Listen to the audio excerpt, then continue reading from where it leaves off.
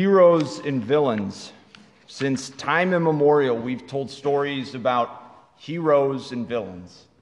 And the hero is the good guy, the one who acts to defend the common good.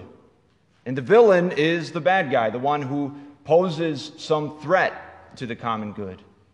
Heroes and villains. It's what so many of our stories today and throughout history have boiled down to. And I would actually say this dynamic between heroes and villains, it can help us to understand better the message, the heart of the parable in our gospel today. And here's why. When we read the gospel as Christians, like the gospel that we have today, and we see that there are two individuals, one of whom is a Pharisee, we instinctively assume the Pharisee is the villain of the story. And that assumption is with good reason, right? Because throughout the Gospels, the Pharisees are the ones who are trying to foil Jesus' ministry, to entrap him, to arrest him, and ultimately they're the ones who conspire to kill him. But that's not the reaction first century Jews would have to this parable. That's not the reaction the original hearers of this parable would have had.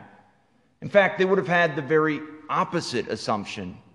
They would have heard a parable about a tax collector and a Pharisee and assumed the tax collector was the obvious villain and the Pharisee the hero, at least at the beginning.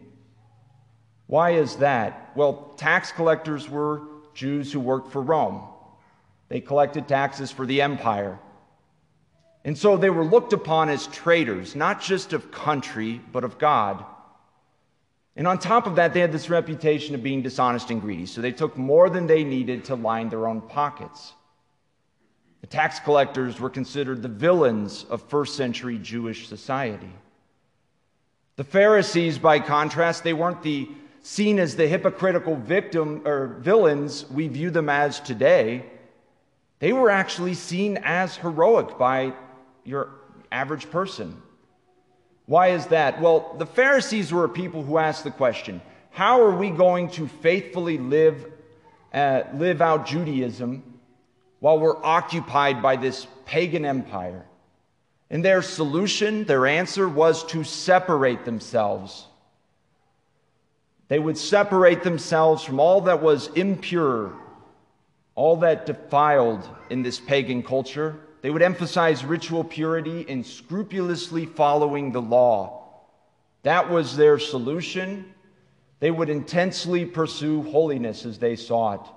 And if they did this, maybe God would come and rescue them from Rome. And the rest of Jewish society looked on them as admirable, maybe even heroic for doing this. The Pharisees weren't seen as villains, but heroes. The tax collectors were seen as the villains. And you might say, okay, that's a nice little historical fact. How can that help us understand the parable better? And I would say this, the parable warns us about a deadly sin that is so deadly in part because it's not that obvious. The sins of the tax collector were obvious, right? He had allied himself with this pagan empire. He had forsaken God and country. He was greedy. He was very likely guilty of lying, stealing. Those sins are obvious, though. He knows them. Everybody knows them. The sin that this parable warns us about is the sin of pride. And we see pride in the prayer of the Pharisee, right? Notice, and we'll talk about pride. You know, when we say pride is a sin, we don't mean it like we typically use the word today in 2019. Today we might say something like, I take pride in my work. And that just means that I take satisfaction in making sure the job is done well. That's a good thing. That's not a sin. That's not what we mean when we say pride is a sin. We see pride in the prayer of the Pharisee, right? His prayer is all about himself. It actually says that he prayed to himself, that his pride has distorted his prayer to the point that it's the spiritual equivalent of checking himself out in the mirror. He lists these good things he's done, right? He fasts and he tithes. He's not greedy. He's not dishonest or adulterous.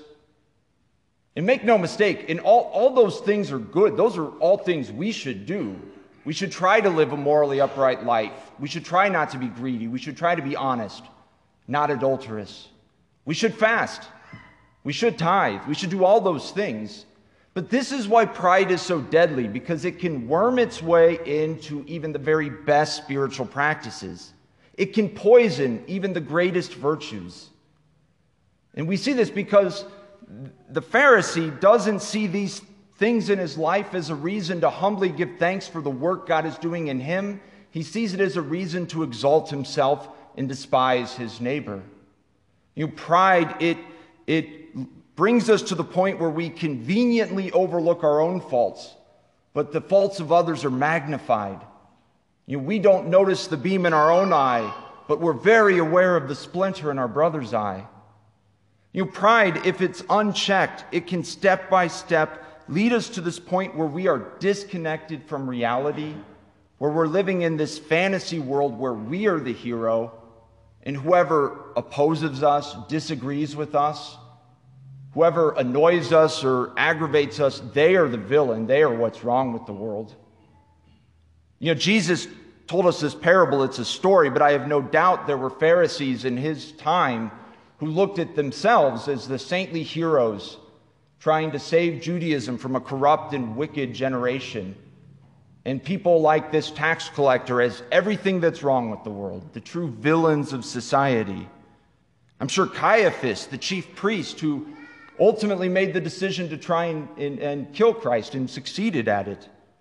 I have no doubt he thought he was a hero saving Judaism from this dangerous zealot from Galilee, who, if left unchecked, would bring down the wrath of the Roman Empire.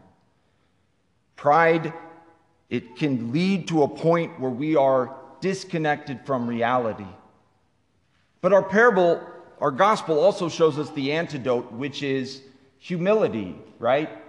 And humility is not thinking less of ourselves. It's not denigrating ourselves.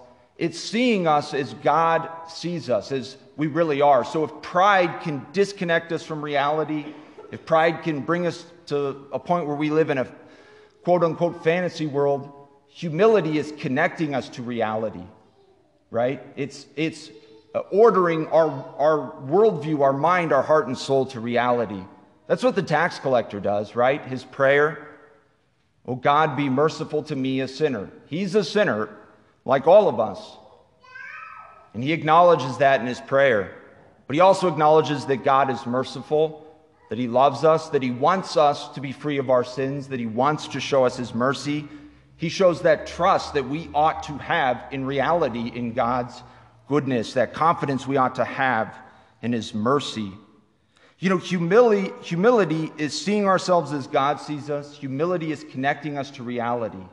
Humility enables us to see that the real enemy is not our political opponents. It's not those who ideologically and philosophically disagree with us. Not saying those disagreements aren't important, but people who disagree with us are not the enemy. It's not those who we are in petty rivalries with or competitions. The enemy, as St. Paul said in his letter to the Ephesians, is not an enemy of flesh and blood, but the rulers, the authorities, the principalities and powers of this present darkness, the spiritual forces of evil. Humility helps us to recognize this reality and to see that in the face of such a villain, we need a truly transcendent hero who can save us. And his name is Jesus the Christ. So we need humility. How do we get it? Well, by imitating the tax collector. By what the tax collector says, "Oh God, be merciful to me, a sinner," we all should say as well, because it's true of us. We're sinners in need of God's mercy. And so daily we ought to be asking for that mercy. We ought to be praying like the tax collector. But humility is also something we need to specifically ask God for. Because part of humility is acknowledging that every good thing, all the good things in the world and all the good things in us, our talents, our strengths, our good qualities, at the end of the day, they come from God. Their source is in him, not in us. And so The best place to start is on our knees, asking the one who alone can make us the saints he created us to be. So as we continue with Mass, let us pray that God may forgive us our pride and grant us true humility.